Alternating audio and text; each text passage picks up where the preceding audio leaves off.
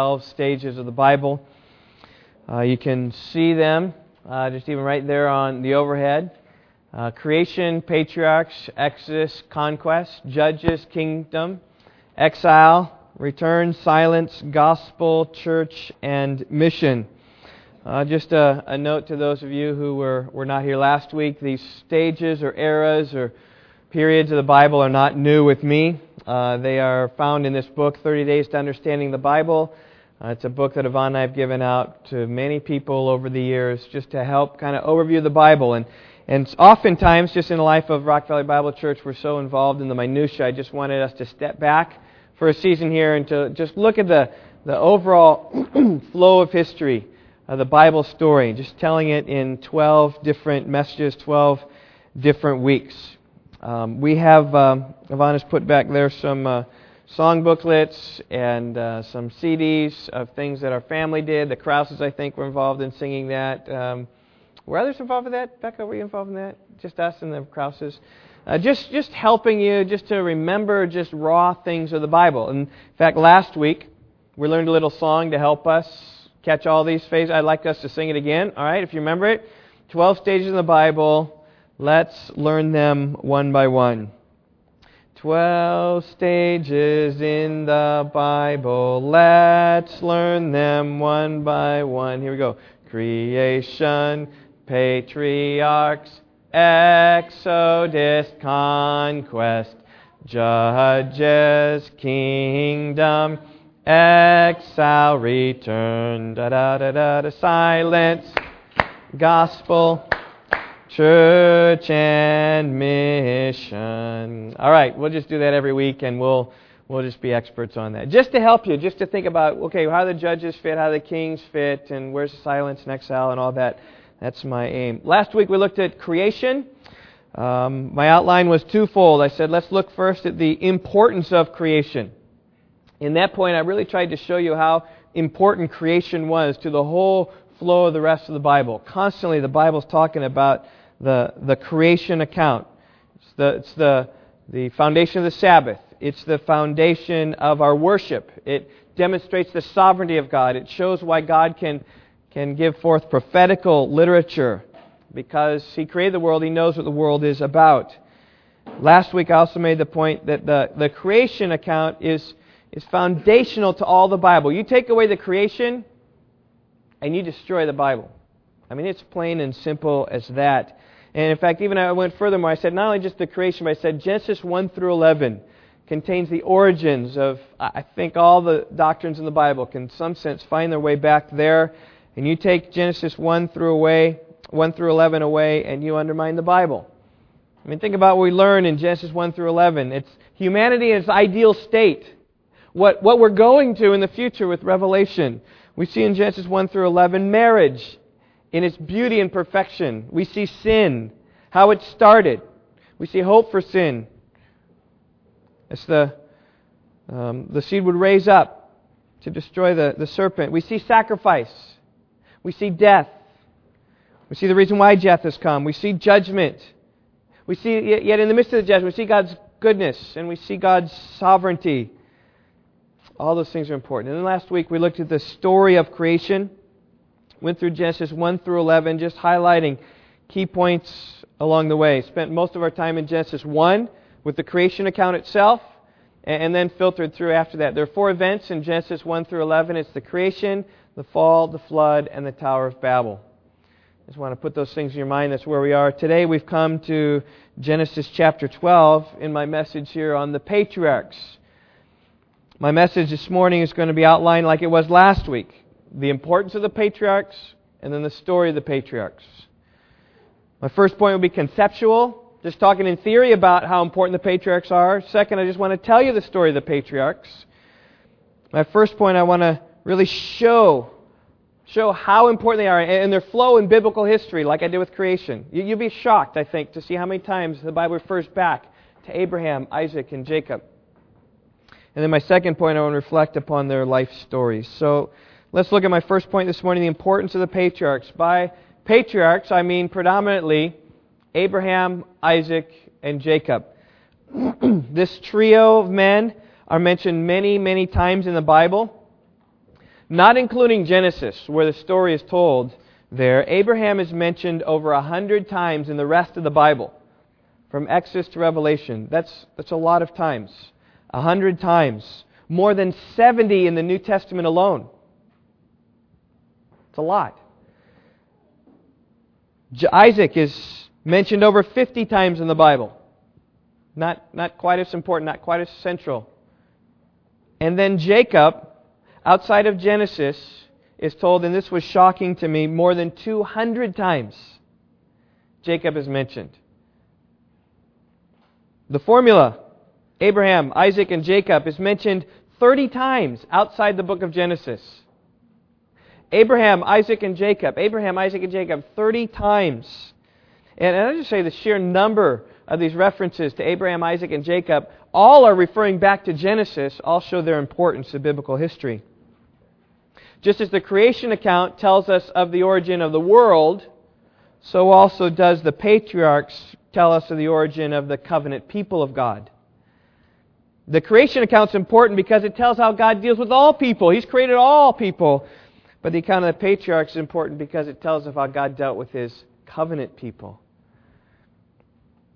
When God mentions Abraham, Isaac, and Jacob in the same sentence, it's referring back to everything that we'll look at in Genesis 12 to 50, that the covenant that God made with the people of Israel, particularly starting with Abraham, and then going through Isaac, and then going to Jacob, and then going to the 12 of his sons, and pressing on down.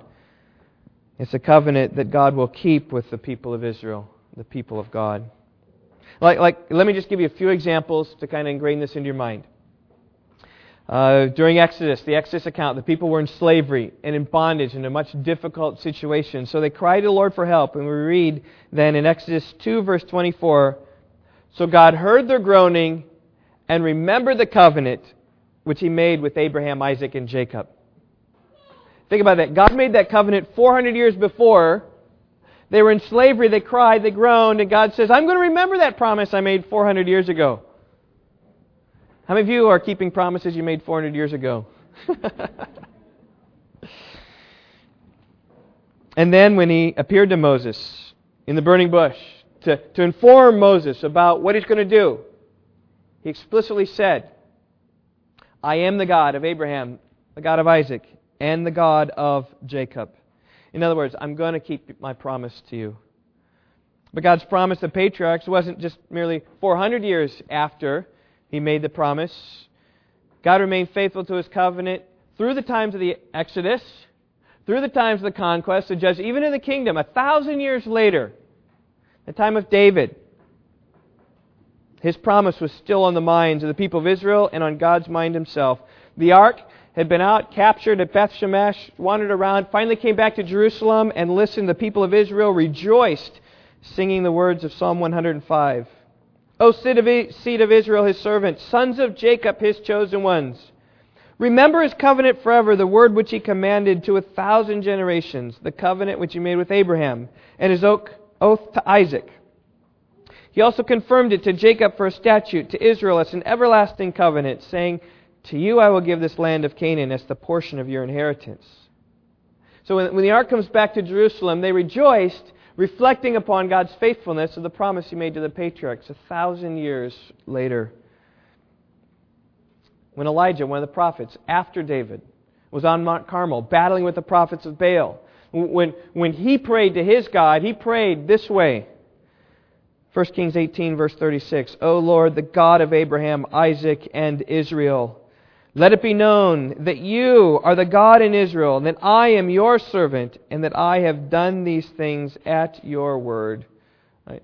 God, make it known that You are the God who is answering my prayer, the God of Abraham, Isaac, and Israel, or Abraham, Isaac, and Jacob. Referring back, again, to the patriarchs. He wanted to make it clear to whom the God He was praying to. He wasn't praying to the pagan gods. He wasn't praying to any God. He was praying to the God of Abraham, Isaac, and Jacob. And then shortly before the exile, kingdom kind of pushed the end of the kingdom right before the exile, 1,500 years after the promise made to Abraham, God reminded Israel of His faithfulness to His promises and that He would continue to bless them. Jeremiah 33, 25 and 26 says, "Thus says the Lord, if my covenant for day and night stand not, and the fixed patterns of heaven and earth I have not established, then I would reject the descendants of Jacob and David my servant, not taking from his descendants rulers over the descendants of Abraham, Isaac, and Jacob. But, because his covenant does stand, and because he does remain faithful to his promises, but I will restore their fortunes and will have mercy on them. I've been faithful in the past. I'm going to be faithful in the future. My covenant does stand. And listen, these are just a few examples of Abraham, Isaac, and Jacob mentioned throughout the scope of biblical history together. Time after time after time, you see it repeated. God has made a promise to Abraham, and He is faithful to keep those promises they made to the patriarchs. If you go today to Yellowstone National Park, there's a geyser there. And this geyser erupts every 90 minutes. And this geyser puts out 4,000 to 8,000 gallons of water every time it erupts. And this geyser erupts 100 to 200 feet in the air. This water just spews out of this geyser for several minutes. And what's this geyser called? Old Faithful. It's a little bit like God. He's just faithful on His time, always, every place. And that's the key message of the patriarchs. But if we continue on, even in the Old Testament, even in the New Testament, the patriarchs are mentioned again and again. On several occasions, Jesus referred back to Abraham, Isaac, and Jacob, lifting them up as the fathers of the faith. Peter mentioned Abraham, Isaac, and Jacob when preaching to the Jewish people that God had fulfilled His promises they made to our forefathers. Stephen mentioned them in preaching to hostile crowds. It's on the cover of your bulletin. Just the mention there to Abraham, Isaac, and Jacob. The writer of the Hebrews listed all of them in the Hall of Faith in Hebrews chapter 11. Spends a lot of time on Abraham. Spends a verse on Isaac. Spends a verse on Jacob. And spends a verse even on Joseph, talking about how they were people of faith. I say all of that to say that this covenant, the patriarchs that God made to Abraham, Isaac, and Jacob is important. It's important for us. These are the foundation of our faith. In fact, it's not just a historical interest. You ought to have a great interest as well as a believer in Christ. Paul's epistles often show to Abraham, Isaac, and Jacob and how the promises made there are even fulfilled in us through Jesus. Like, for instance, consider Romans 4 and Galatians 3. How Abraham is the pattern for our faith. Abraham believed God and it was reckoned to him as righteousness. More about that later. Think about how the covenant to Abraham is the gospel to us. In Him, all the nations of the earth will be blessed. More about that later. Through faith, we are sons of Abraham. If you belong to Christ, you are Abraham's descendants, heirs according to promise. Galatians 3:29. In Galatians 3:15 to 18, Paul argues how the covenant was made to Abraham by promise and not by law, because the promise came 400 years before the law. And what we have today is based upon a promise because it came first and therefore is more important, pressing. Through faith, we are brothers like with Isaac. Galatians 4:28, and you, brethren, like Isaac, are children of the promise. The story of the patriarchs is the proof of our election. Romans 9:11 through 13, though the twins, Isaac and Jacob, were not yet born, had done nothing good or bad, so that God's purpose according to His election might stand, not because of works, but because of Him who calls, it was said to him, the older will serve the younger, just as I said, Jacob I've loved, but Esau I hated. All these things, just the patriarchs weave their way through the New Testament.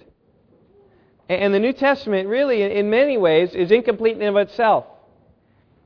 Because it's founded upon this understanding of the patriarchs. It's founded upon the Old Testament, most importantly upon who we will look at today. Well, that's the importance of the patriarchs. Let's look at the story of the patriarchs. And we're going to go Genesis 12 to 50. All right? So we're not going to unpeel every nook and cranny. There's some chapters we're just going to even skip over. But I think we'll touch down on perhaps some of the most important. I just want to tell you the story again of Abraham, Isaac, and Jacob, and bring that story to us.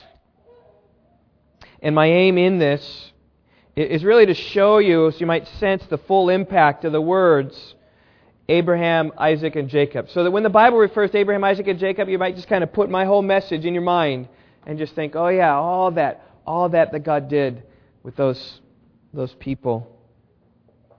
I want for you to catch the significance of these men. So we're going to start in Genesis chapter 12. Now when I say Genesis chapter 12, so if you haven't opened your Bibles, I encourage you to do that right there. When I say Genesis chapter 12, does anything come into your mind? Like, do you think, okay, Genesis chapter 12, yep, I know what that's about. Like you say, Genesis chapter 1 is all about creation, I know that. Genesis chapter 3 is about the fall, I know that. Do you know Genesis chapter 12? Is it familiar to you?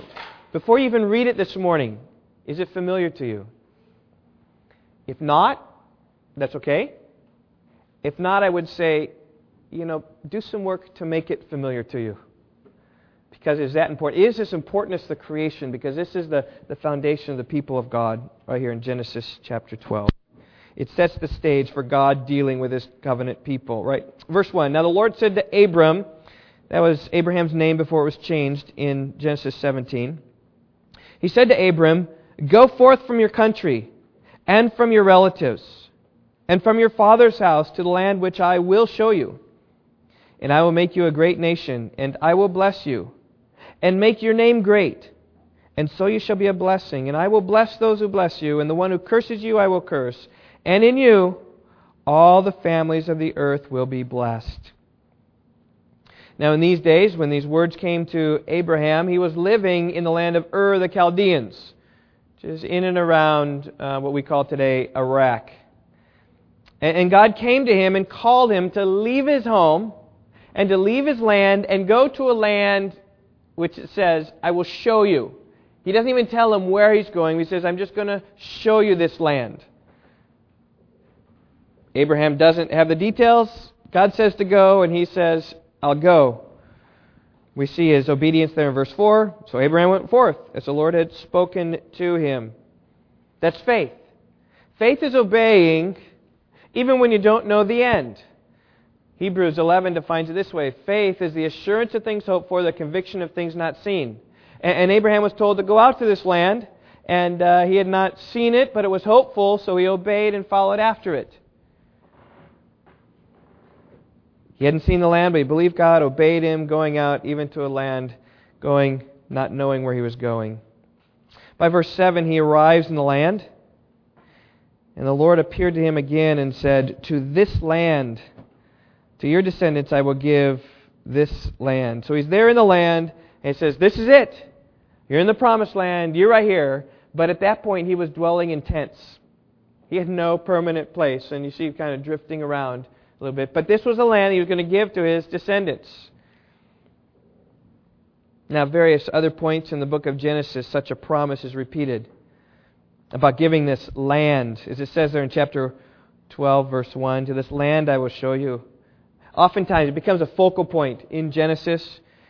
Abraham lived there, dwelling in tents with Isaac and Jacob. Eventually the people of Israel would move out of the land because of the famine, but they'd be brought into the land. They would conquest. The time of Joshua. Toward the end of the days of the kings, Israel was captured, went to exile. But, as it says, but they did return. They're always returning to the land. They're coming back to the land. And during the time of the exile, Psalm 137 was written. Kind of gives you a sense of how close, near, and dear the land is to the people of Israel. They said this, How can I sing the Lord's song in a foreign land? If I forget you, O Jerusalem, may my right hand forget her skill. May my tongue cleave to the roof of my mouth if I do not remember you, if I do not exalt Jerusalem above my chief joy.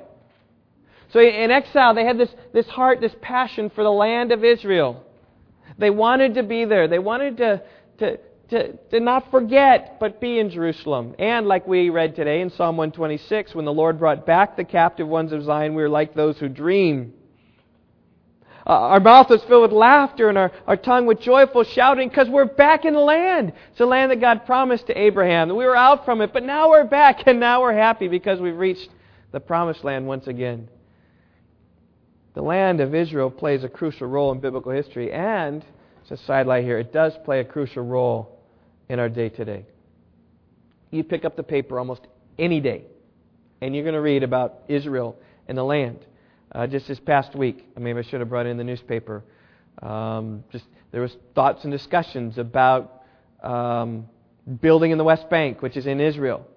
And we said, stop, I think is what America has counseled Israel. Stop building there because it disrupts peace. And Israel says, well, but there are people growing and they need a place to live. And so what do we do? And there's all this battle because Israel claims the land because they go back to their father Abraham. And the Arab world traces their lineage back to Abraham as well through Ishmael. And they say, no, it's our land. And they say, no, it's our land. And there's this battle. And you can't understand Middle East politics without understanding Genesis 12 and Genesis 12 through 50. You just can't do it. That's why Genesis 12 is important. Helps you know what's going on in the world around us. But it's not merely verse 1 that talks about the land. Verse 2 and 3 are important, perhaps even more important. Verse 1 speaks about the land. Verses 2 and 3 speak about the blessings that God will bring upon Abraham. Verse 2, I will make you a great nation.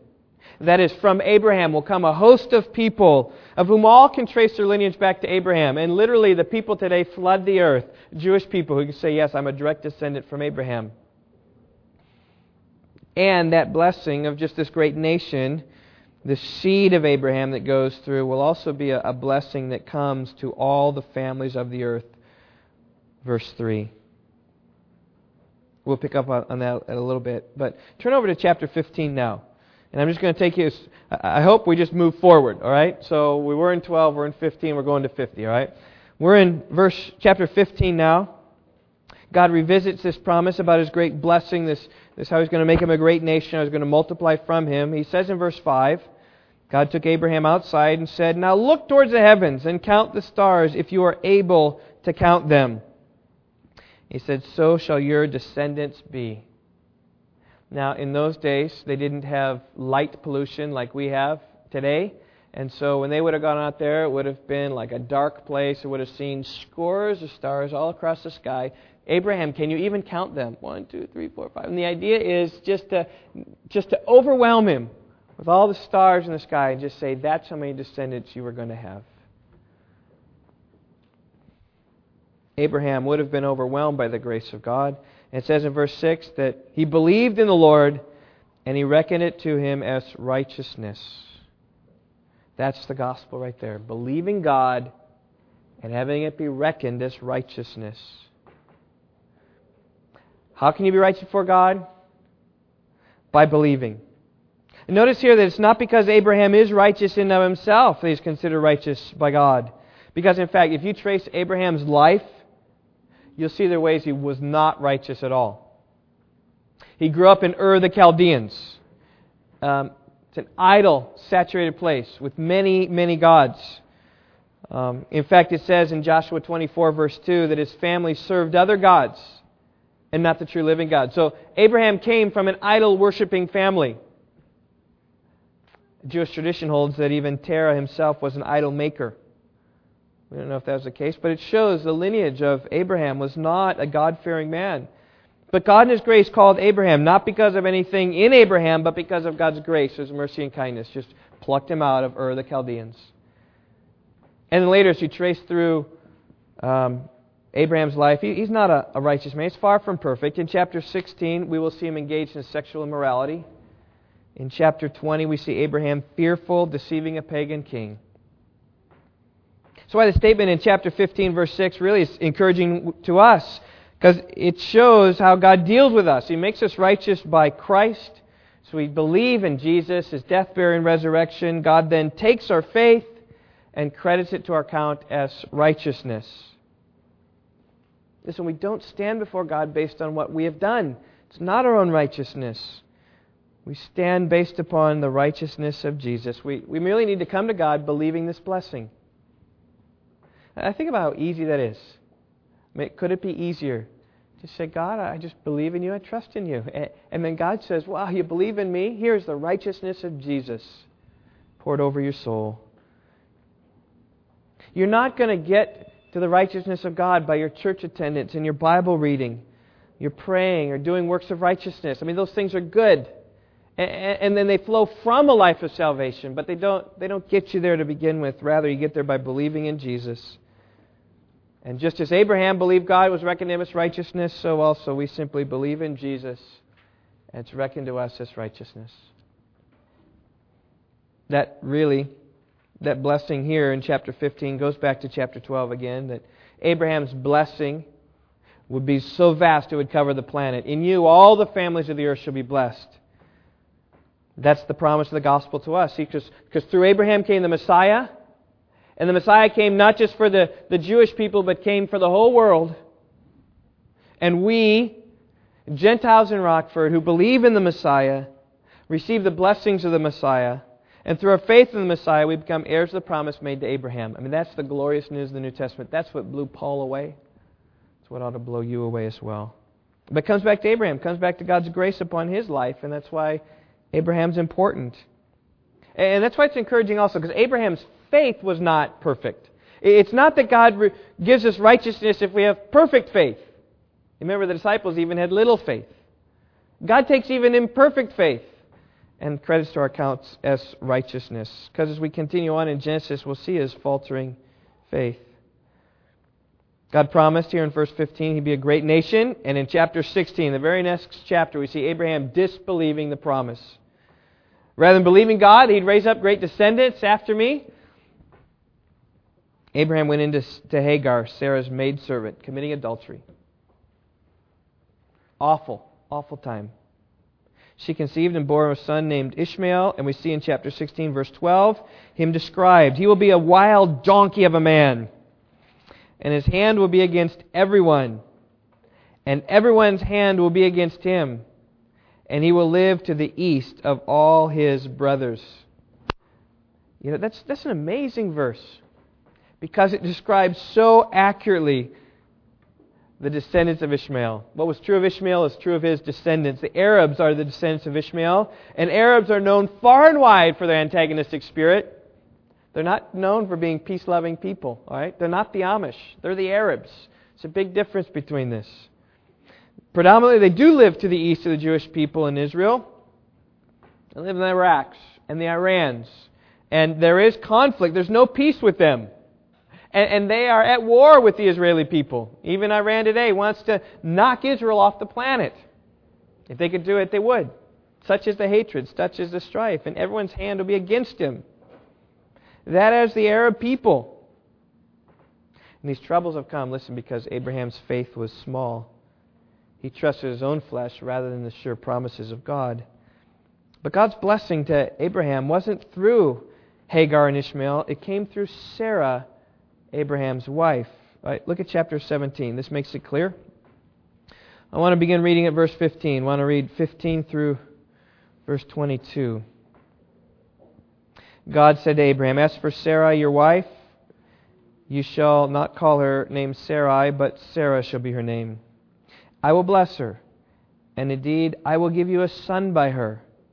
And then I will bless her, and she shall be a mother of nations." I mean, you see this Abrahamic covenant being repeated. Abraham would be the father of nations, and Sarah then would be the mother of nations. Kings of peoples will come from her. And then Abraham fell on his face and laughed. Why did he laugh? It's because he didn't believe. He laughed and said in his heart, "Will a child be born to a man, one who is 100 years old, and will Sarah, who is 90 years old, bear a child?" And Abraham said to God, "Oh, that Ishmael might live before you."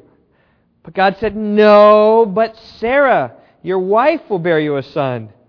And you shall call his name Isaac," Yitzhak, to laugh.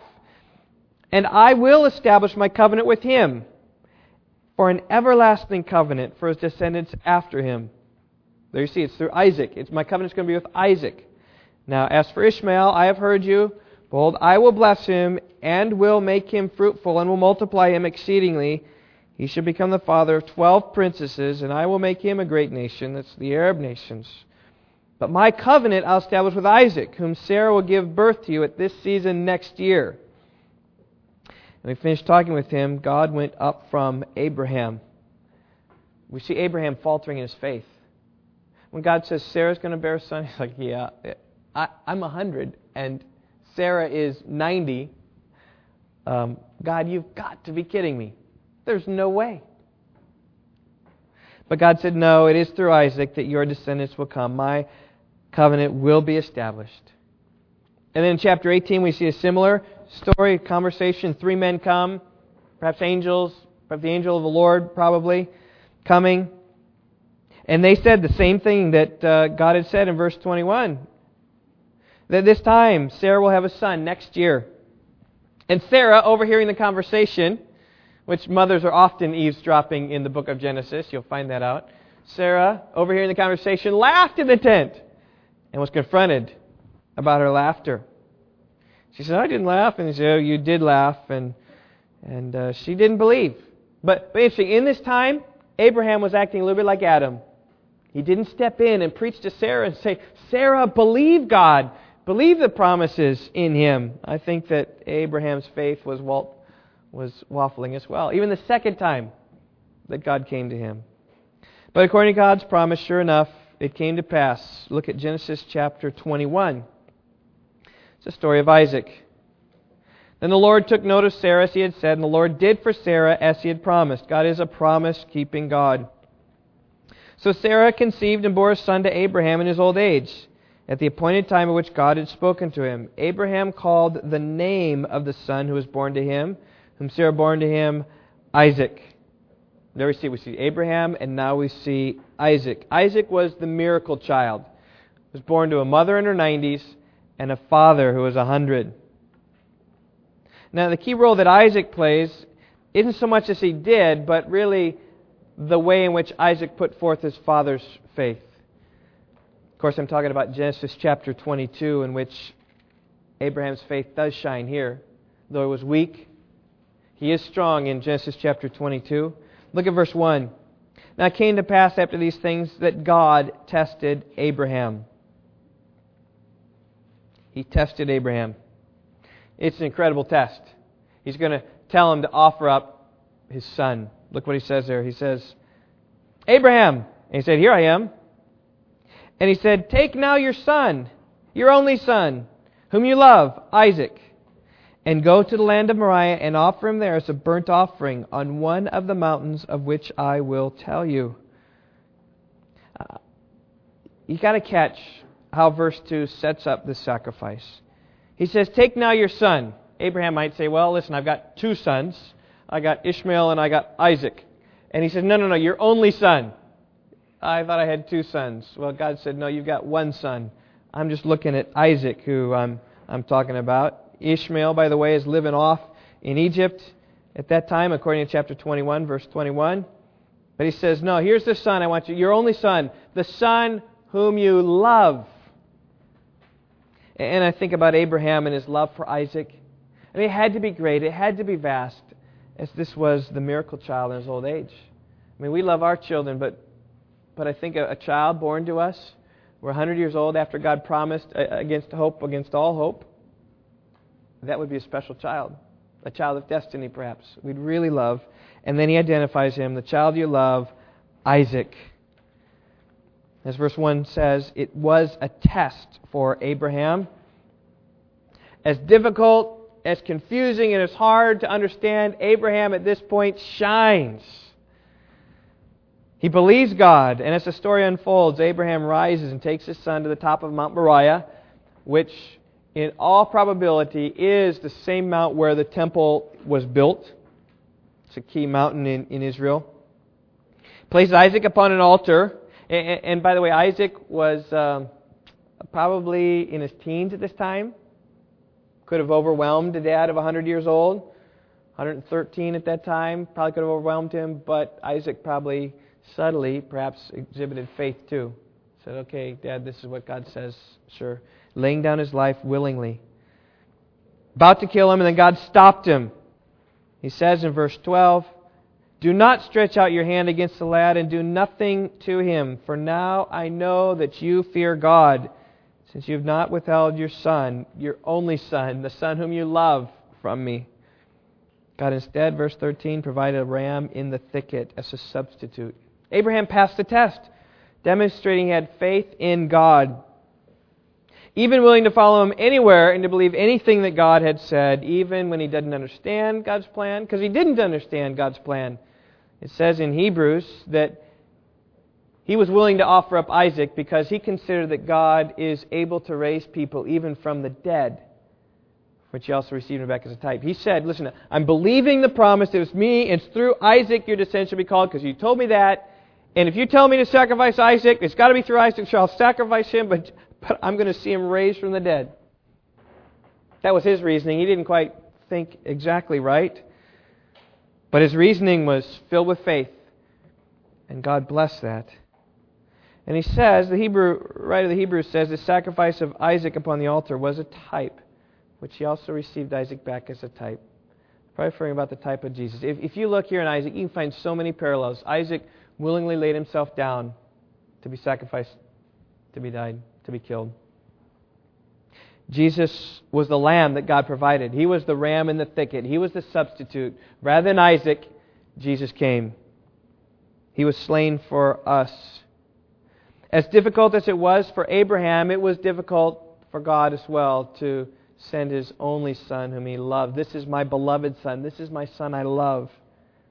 But God demonstrated His love in doing this for us, that through faith we might share the inheritance of Abraham. And you can dig through here and see the typology coming out from the sacrifice of Isaac to everything that God did with Christ. And it's intentional, because the writer of the Hebrews says He was a type. Well, at this point, chapter 22, the life of Abraham winds down. Sarah dies in 23, and Abraham is soon to die.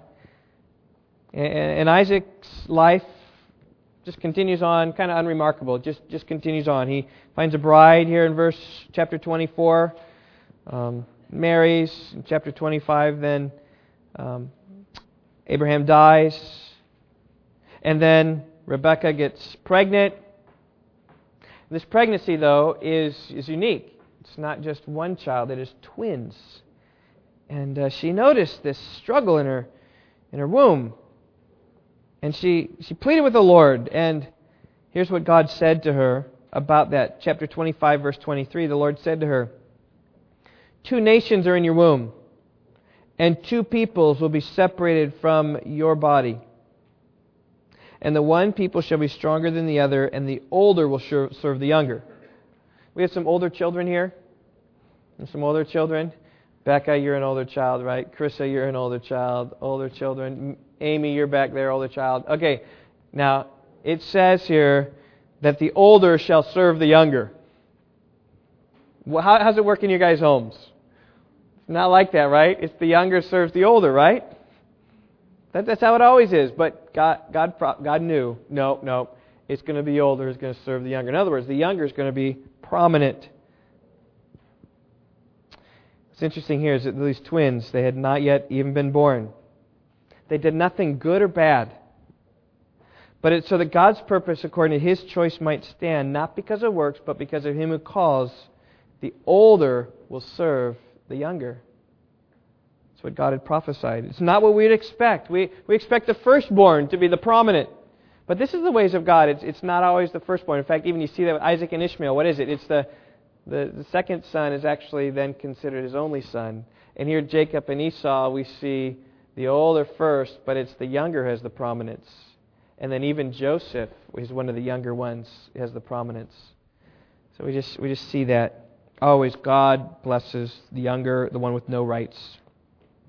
Well, verse 25 and 26, we see the account of his birth. Now the first came forth red, all over like a hairy garment, and they named him Esau. And afterwards his brother came forth with his hand holding on to Esau's heel, so his name was called Jacob. Now Jacob means one who supplants or the one who deceives. And my, how appropriate that was. If you know anything about Jacob, you know that he was a deceiver and a schemer and a supplanter. The stage had been set for their life. Okay, you got Esau out first. He's the older. He's going to serve the younger, Jacob. And it fleshes out in several different ways. Mostly by the way that Jacob schemes and is evil. But we see the conflict of what takes place in verse 27. The boys grew up. Esau became a skillful hunter and a man of the field, but Jacob was a peaceful man living in tents. Maybe this is why there's conflict here. Jacob was the manly man. I mean, he wanted to go hunt. He wanted to shoot those deer. He wanted the outdoors. He liked the wind and the dirt and the boundary waters. That's what he loved. Jacob, on the other hand, was a gentleman. He liked the office work. He went to work each day in a tie. He liked cooking over hunting. He wanted to be in the tent rather than on the field. And you think about the conflict with these boys. What are they going to do together? Esau, hey, let's go outside and hunt. Jacob says, no, let's stay inside and read. It just didn't mix. Conflict. Another reason there's conflict, maybe because of the favoritism of their parents. Look at verse 28. Now Isaac loved Esau because he had a taste for game. I just loved the food. But Rebekah loved Jacob. Parents at odds over their children is bad news. You know, split your children, parents, just have a favorite. In this case, Rebekah loved Isaac and Jacob loved Esau. But perhaps even the greatest reason for the conflict was because of their character. Jacob was a deceiver and manipulator, and he was relentless. I mean, look here in verse 29. When Jacob had cooked stew, Esau came in from the field and was famished because he was out running around chasing all these animals out. And Esau said to Jacob, please let me have a swallow of that red stuff there, for I'm famished. Therefore his name was called Edom. That's the nation, Edom. He also lived to the east of Israel. Became a pain in the neck, the Edomites did, to the Jewish people. But Jacob said, first sell me your birthright. And Esau said, behold, I'm about to die. So of what use is the birthright to me? If I'm dead, I don't have a birthright and I'm about to die. So he wasn't really about to die, folks, okay? He could have survived long. But he was hungry. But here's Jacob scheming. Can't have it yet. You know, you kids ever do that? You want something, you hold it. And you make some bribe. That's the time to do it. You hold something over. He's holding over this red stuff, this stew or whatever it was. And so Jacob, verse 33, said, first swear to me. And he swore to him, and he sold his birthright to Jacob. Then Jacob gave Esau bread and lentil stew, and he ate and drank, and rose and went on his way. Thus Esau despised his birthright. Thereby Jacob supplanted his brother. To us it might not seem a big deal, but it was a big deal for them. The birthright is the path to the Father's blessing. The birthright is the inheritance. The birthright is everything, but he just sold it for a meal. And then chapter 27 tells a story about how he stole his blessing too. Isaac is about to die. He's ready to give the blessing to Esau, the firstborn. Before he does, he says, go out and prepare me a savory dish. There you go. See, Isaac loving Jacob because he just can feed his stomach, right? And then he would bless them. And so Esau goes out to the field to hunt game for it. But Rebekah, here it is the same theme again, overhearing the conversation, knowing that Isaac is about to bless Esau, goes and talks with Jacob, her favorite, and says, okay, Jacob, you got to get this blessing. Here's the plan.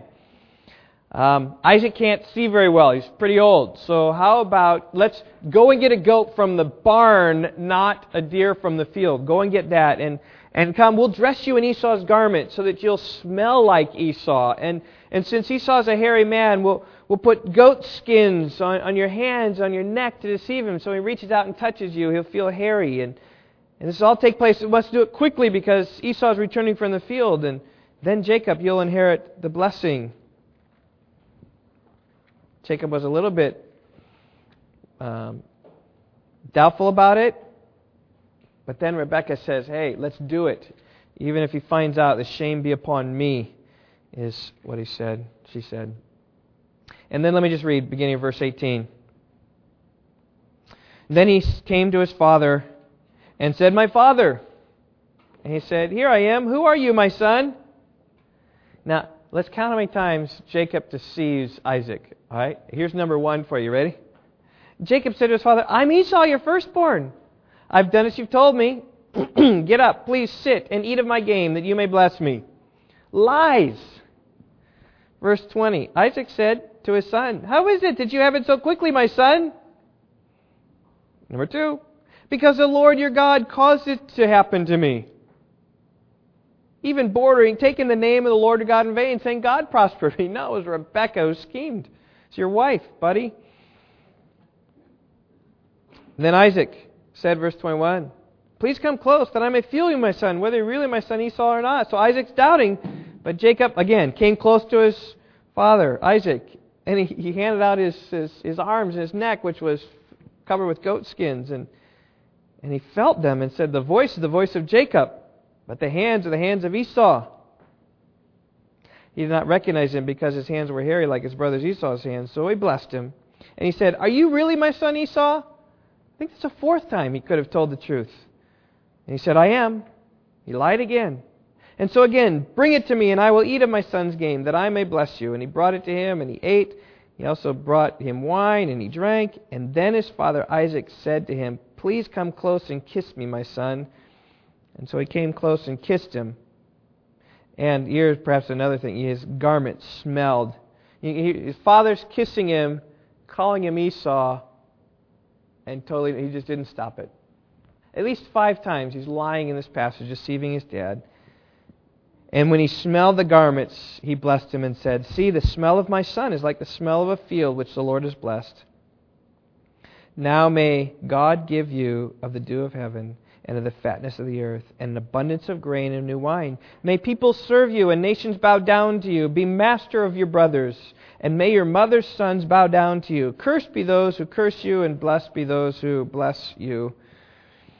There's a lot in that blessing I'd love even to unpack about cursed are those who cursed you, and blessed are those who blessed you. That explains much of Bible history, much of the history of the world, God's blessing upon the Jewish people. But anyway, Jacob lives up to his name. He deceives, supplants at least 5 times, stealing Esau's blessing. And such actions brought great friction, even more between Jacob and Esau. Verse 41, Esau bore a grudge against Jacob because of the blessing with which his father had blessed him. And Esau said to himself, the days of mourning for my father are near, and then I will kill my brother Jacob. So these guys are at war now with each other, about like Cain and Abel. Rebekah, again, overseeing what's going to take place, told Jacob how he needs to flee to Laban, her brother. But she doesn't want Jacob merely to just run away. She conceives, gets this plan. So where do you think that Jacob got this deceiving character? From his wife, from his mom probably, Rebekah. She schemes against her husband. She manipulates her husband. It says in verse 46, I'm tired of living with the daughters of Heth. If Jacob takes a wife from the daughters of Heth like these, from the daughters of land, what good will my life be to me? It's a lie. He just wanted him to flee so he'd be safe from Esau, but conjured up this whole thing about not wanting to have a daughter-in-law from the daughters of Heth. So Isaac sent Jacob away to Laban. And he did find a wife there. That was a good thing. But I hope you see, and this is one thing that I'm trying to drill into you, is that the patriarchs aren't righteous people. Sometimes we think about the patriarchs, we lift them up. Like people think about the founding fathers of the United States. And some people have this grandiose, great view of these men were all great and godly men. Now, it's true there was some Christianity there, and there was some greatness there, but I'm not quite sure that they were as good as everyone might put them up to be. But patriarchs the same way. They're scoundrels like Jacob. They're half-believing like Abraham. But God still extends His covenant to them. Listen, and that's the point. That's the point of the patriarchs, is that we have unfaithful, ungodly people, but God is still going to bless them. Such is His election and grace. Well, chapter 8, verse 12. So on his way to Laban, he has a dream. And here again, this is kind of key because it shows God's commitment to bless them. Verse 12, and he had a dream, and behold, a ladder was set on the earth with its top reaching to heaven. And behold, the angels of God were ascending and descending on it. So there's this ladder up and down, probably the blessings of God coming up and down, the people of Israel dwelling with them. And then it says, and behold, the Lord stood above it and said, I am the Lord, the God of your father Abraham, and the God of Isaac. The land on which you lie, I will give it to you and to your descendants. There again, you see the land that was promised back in Genesis chapter 12. Your descendants will also be like the dust of the earth, and you will spread out to the west and to the east and the north and the south. I mean, your descendants will be like the stars of heaven. Another place God had told Abraham would be like the sands by the seashore. Here's like the dust of the earth. Again, the same thing, the seed, the blessing that's coming in Genesis 12. And in you and in your descendants shall all the families of the earth be blessed. There's the gospel again coming to Jacob. then fleshing out the messianic promise to him. And that's an incredible promise to a guy who just swindled his brother out of his birthright and his blessing, bold-faced lied to his father, joined with his mother in manipulating her husband and his dad to help these things take place, and then he receives assurance from God that he'll be blessed. It's the point of the patriarchs. It's covenant faithfulness of God. If we are faithless, He remains faithful. He cannot deny Himself. And God in His grace promised to bless Abraham and his children. God in His grace promised that blessing would go through Isaac, even though he wasn't Abraham's first offspring. By His grace, God said the blessing would go through Jacob, even though he was a deceiver, and the second-born. Listen, none of these guys deserved a thing, but that's the point. The patriarchs weren't the most righteous people to walk the planet. And in fact, when you read through the story of Jacob, you realize how terrible things are with these guys. It just gets from bad to worse. In chapter 29, we read of how Jacob went to Laban, met Rachel, said, "Oh, I want to marry her." And Laban, right, from Rachel's side of the family, Rebecca, whatever, but basically said, "Okay, 7 years, you serve me, and then I'll give you my daughter." So 7 years, here's the arrangement. 7 years you serve, and then you get Rachel. And then the night of the marriage, Laban swaps Leah for Rachel. And Jacob certainly was so snockered on wine and so drunk that when they came together as husband and wife, he didn't even know it was Leah. Because he woke up in the morning and said, "What is this? You switched." And then Laban, right, being a little bit like his sister, said, "Well, it's not our custom to marry off the younger first or marry the older first." He said, "How long did that work for you? Weren't the terms of this contract clear? Wasn't it 7 years for Rachel?" I think I mentioned that a lot of times. I showed a lot of attention to Rachel. I wasn't showing much to Leah because she's not the hottest one around here. But Rachel is, and I was pursuing her. And then you switched. You intentionally did this to me. He said, "Okay, give me another week. Give me 7 days, and then you can have Rachel also." So here, polygamy, like that. And then they start having these children. Rachel is barren, but God shows forth light on Leah, the unloved, like God always is. And Leah bore 4 sons, Reuben, Simeon, Levi, and Judah. And then when Rachel saw that Leah was bearing all these children and she couldn't, she said, "Here, Jacob, why don't you go into my maidservant, learning from Grandpa? Go into Bilhah." And so then Dan and Naphtali were born, and Leah said, "I can play that game." And so here's Zilpah. And so all of a sudden he got 4 women in his life, and Gad and Asher were born. And then Leah, her womb goes up again. Isaac and Zebulun are born. And finally Rachel bears Joseph and Benjamin. These are 12 tribes of Israel.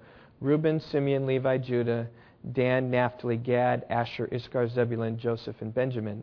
All 12 of these then become, from a polygamous relationship, become the 12 tribes of Israel. And the sons, you think they're righteous people? No. You read through the story of what their sons did and you're shocked at their wickedness. When Shechem defiled Dinah and wanted to marry their sister, it says, "Okay, as long as everyone in the city is circumcised." This is chapter 34. So they said, "Okay, we can join and intermarry with you." And they're circumcised, and then they wait till the 3rd day. As verse 25 says, when they're in pain, that 2 of Jacob's sons, Simeon and Levi, Dinah's brothers, each took a sword and came upon the city unawares and killed every male. This is flat-out trickery to destroy a whole city in a most painful way. In chapter 38, Judah commits adultery. Tries to cover it up, but can't cover it up. Here's Judah. This is the line of the Messiah. It goes through Abraham, Isaac, Jacob, Judah. It's coming through this wicked, sexually immoral man. In chapter 37, all of these brothers sell Joseph as a slave to a band of traveling Ishmaelites. And then they lie to their father about the fate. A lie that haunted them throughout their lives, even decades later when they finally came into Joseph's presence. I hope you see that these patriarchs aren't righteous people. The leaders of the tribes of Israel are not righteous brothers. But God had made a promise, and He still kept true to that promise. Well, my time is up, but I want to get to chapter 50, so let's turn to chapter 50, all right? The story of Joseph is too long to tell this morning. That waits another day. But let me simply say that God overruled their sin. God was involved in their sin so as to bless the sons of Jacob. They sold in Egypt. Joseph becomes prominent there. They're hungry, famined in the land here of Israel, Palestine. And so they find their brother's been the ruler and provides everything for them. And then in chapter 50, verse 20, we have the crux of Joseph's story. They were pleading about, well, can you please, we're your servants, please forgive us, right? Because we have sold you, yes, we've lied, but now please, once Jacob dies, maybe we're in for bad news from Joseph. And they said, please don't. And then Joseph said in verse 19, do not be afraid, I'm not in God's place. In other words, I'm not going to bring this back upon you. It says, as for you, verse 20, you meant evil against me, but God meant it for good in order to bring about this present result to preserve many people alive. You meant evil, right? And God, through that evil, meant good. And what was the good? Is that God is going to preserve His people of Israel. They're dying in the land of Palestine because of the famine. He says, I'm going to do good for you, and I'm bringing you out. I'm bringing you here into Egypt to protect you for a season. And then verse 21, so therefore do not be afraid. I will provide for you and for your little ones.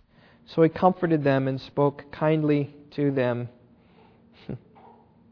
There's Joseph being the one who's going to provide for not only the 12 tribes, the 11 brothers, but also then for their children and for the grandchildren. Joseph's going to be the means of that great blessing. And I just say this, in verse 20 and 21, Joseph extending forgiveness to them. Joseph dealt with his brothers as God dealt with the patriarchs. They did much evil, but God did much good.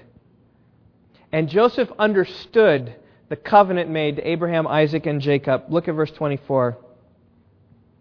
Joseph said to his brothers, I'm about to die. These are like his last words. What's he going to tell? What do you think he's going to tell these guys? Without looking ahead, what do you think he's going to tell these guys? He's going to talk about Abraham. He's going to talk about Isaac. He's going to talk about Jacob as the foundation of everything they need to remember. I'm about to die, but God will surely take care of you and bring you up from this land to the land which He promised on oath to Abraham, to Isaac, and to Jacob. It says, you know what? That's the land. God's promised to provide it for you. You're out of it now for a season during the famine, but God is going to be faithful to the promise He made to the patriarchs. He'll bring you back into the land. And then Joseph, in an act of faith, gave orders concerning his bones. He says, then Joseph made the sons of Israel swear, saying, God will surely take care of you, and you shall carry my bones up from here. So Joseph died at the age of 110 years, and he was embalmed and placed in a coffin in Egypt, awaiting the Exodus.